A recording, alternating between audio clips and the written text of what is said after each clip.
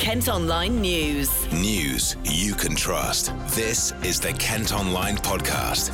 Lucy Hickmott. It's Wednesday the 4th of March. Coming up, the latest on the coronavirus and the effect it could have on travel through the county. Passenger transport in Dover, passenger traffic both for the ferries and potentially for the cruise ships could be significantly impacted. We reveal how big the gender pay gap is in Kent. In today's society, there's no place for this, and it's something really that businesses should be quite ashamed of. And an Olympic hopeful tells us about preparations for Tokyo 2020. I don't just want to be another boxer. I will be world-class athlete. That's what I am. Kent News. First today, an update on the coronavirus outbreak and how it's affecting Kent.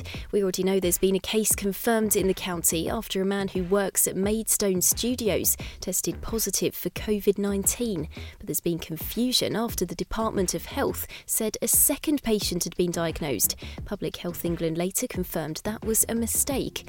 Today, there's a warning a serious coronavirus outbreak in the UK is almost certain, with some deaths expected. 2 more people have been diagnosed up in Scotland, taking the total number across Britain to 53. The government campaign's urging us to wash our hands properly to avoid the illness spreading further. Meantime, we've been looking at how the outbreak could affect travel through Kent. Joe's been speaking to Kent County Councillor Harry Rayner, who's a shipping and ports consultant. We can look ahead a little bit and see that passenger transport in Dover, passenger traffic both for the ferries and potentially for the cruise ships could be significantly impacted, especially when you look at recent cruise ship events with the Westerdam and the Diamond Princess. There are clear implications for places like Dover, and of course at Sheerness as well. It's a big food port, and there are possible impact on them as well with port health, for example. You mentioned some of those cruise ferries there, the Diamond Princess. Obviously, does the coronavirus have implications for ferry companies now going forward, because maybe people might be less reluctant to travel? Yes, I mean, that's definitely the possibility. And, of course, it's a question of advance bookings as well. Are people going to take a chance on forward bookings in the way that they would if this wasn't about? There are certainly implications, and it could be a reduced number of ferry sailings. Just looking forward, it rather depends how the disease progresses or not, as the case may be. Does that uncertainty not very help, or does the uncertainty not help the situation really at this stage? Yes, business hates uncertainty, of course. What they crave certainty, and the very nature of something like this brings a greater degree of uncertainty. Certainly, you look at the wider implications with regard to China, for example. We see real problems there with internal Chinese transport. Huge volumes, 7-8 million tonnes of steel held at Chinese steel factories, not moving. Same with manufactured goods. China's almost the workshop of the world now, and there are serious implications for the quantity of containers leaving China, and also containers being left in the wrong place for both the American market and for the European market as well. NHS England has declared coronavirus a level 4 incident, the highest stage of emergency. Isolation pods have been set up at Kent hospitals to deal with any more potential cases. You can follow all the latest at kentonline.co.uk. Kent Online reports. In other news, a man from Tilbury's been charged by detectives investigating the deaths of 39 Vietnamese migrants who were found in the back of a lorry near the Dartford crossing. The 27-year-old was arrested earlier this week following the discovery in Essex last October. He's accused of immigration offences between May 2018 and October last year. Elsewhere, a Kent prisoner has been charged with attempted murder after a guard was stabbed at HMP Whitemoor in Cambridgeshire. 26-year-old Baz Macaulay Hockton, who used to live on Wellington Crescent in Ramsgate, was locked up in 2016. Now, it's claimed women in part of Kent are having to put up with the biggest gender pay gap in the country.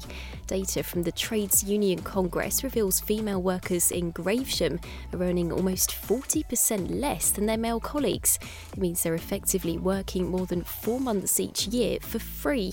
Joe James, who's the chief exec of the Kent Invicta Chamber of Commerce, says it's not right. In today's society, there's no place for this, and it's something really that businesses should be quite ashamed of and should actually be putting measures in place to ensure that actually people are paid for a job, not actually the gender of the person actually delivering and carrying out the job. You know, we in 2020, we should have now reached equality in the workplace. We've known about this for a long time.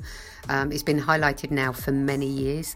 There's been a lot of work going on about ensuring that there's more women actually sitting around the board table.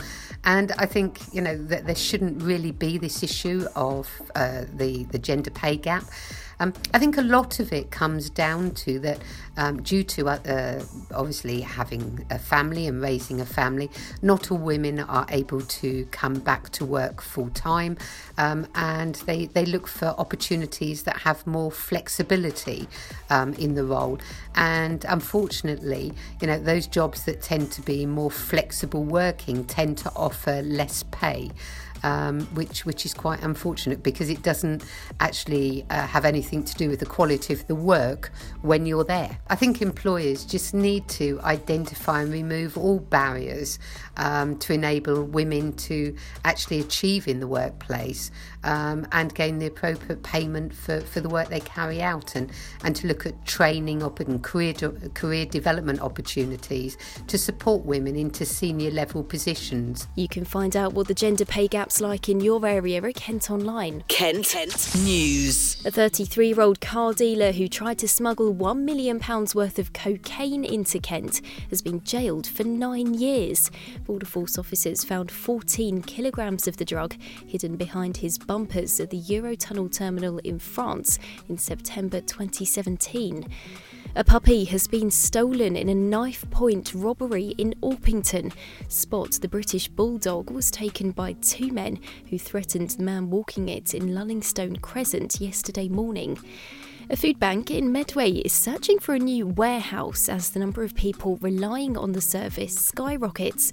The Trussell Trust branch say they've seen almost a 40% increase in people collecting emergency food parcels. Volunteers on the Medway City estate are struggling for space but would need more funding to move to a bigger site. And Joanna Lumley has been named a patron of the Barn Theatre in Tenterden. The absolutely fabulous actress has been visiting the site where she opened a new exhibition about Victorian actor Ellen Terry. Joanna's been telling us how it feels. I was absolutely overwhelmed when my agent forwarded to me the letter saying, "Would you become patron?" I mean, to be included in this kind of pantheon of gods, not only Ellen Terry, but of course the patrons before me, Sir John Gielgud, Sir John Sindon. But this place is very special. Ellen Terry was an extremely special actress. And to be part of this continuation of history in this part of the world, which I love so much, having lived here between the ages of 8 and 18, it's just the most enormous honour. And I don't know what I can do. I'm sort of waiting to hear what they want me to do. But I think, having seen the little Barn Theatre with its 70 seats and its freezing cold and its tiny stage, I think I'd love to come and do a little live performance of something. Kent Online Sport. With less than 5 months to go until the Tokyo 2020 Olympics, we're speaking to some local athletes who are hoping to represent Team GB. The first person on the Kent Sporting Dreams podcast is Gravesend boxer Cheevan Clark. He has to reach at least the semi-finals at London's Copper Box later this month to get a place in the squad. The 29-year-old heavyweight says he's well prepared. To be honest, I don't feel no pressure in that sense because it's just another competition to me. Like, there's all the glitz and glamour around it. That's for other people. For me, I've been working at this for so long. It's just another competition. It's no different to my first competition where I boxed in Gravesend in a little hall where there was like probably 80 people. Do you know what I mean? I just bring it back to that at every stage. So for everybody else, it'll be a big thing, but for me, it's just another day in the office. Where does that mentality come from? Is that something that you've had to work on, or is that just the way you've always approached things? That's just partly how I've been brought up. I wouldn't really get, like, for instance, I wouldn't get starstruck. It don't matter who's in front of me. It's just a normal person, do you know what I mean? So this is just another part of my journey, another part of the situation. So just go out and handle it and on to the next one. You can hear the full podcast on our website. That's it for now, but for more news throughout the day, you can head to kentonline.co.uk. News you can trust. This is the Kent Online Podcast.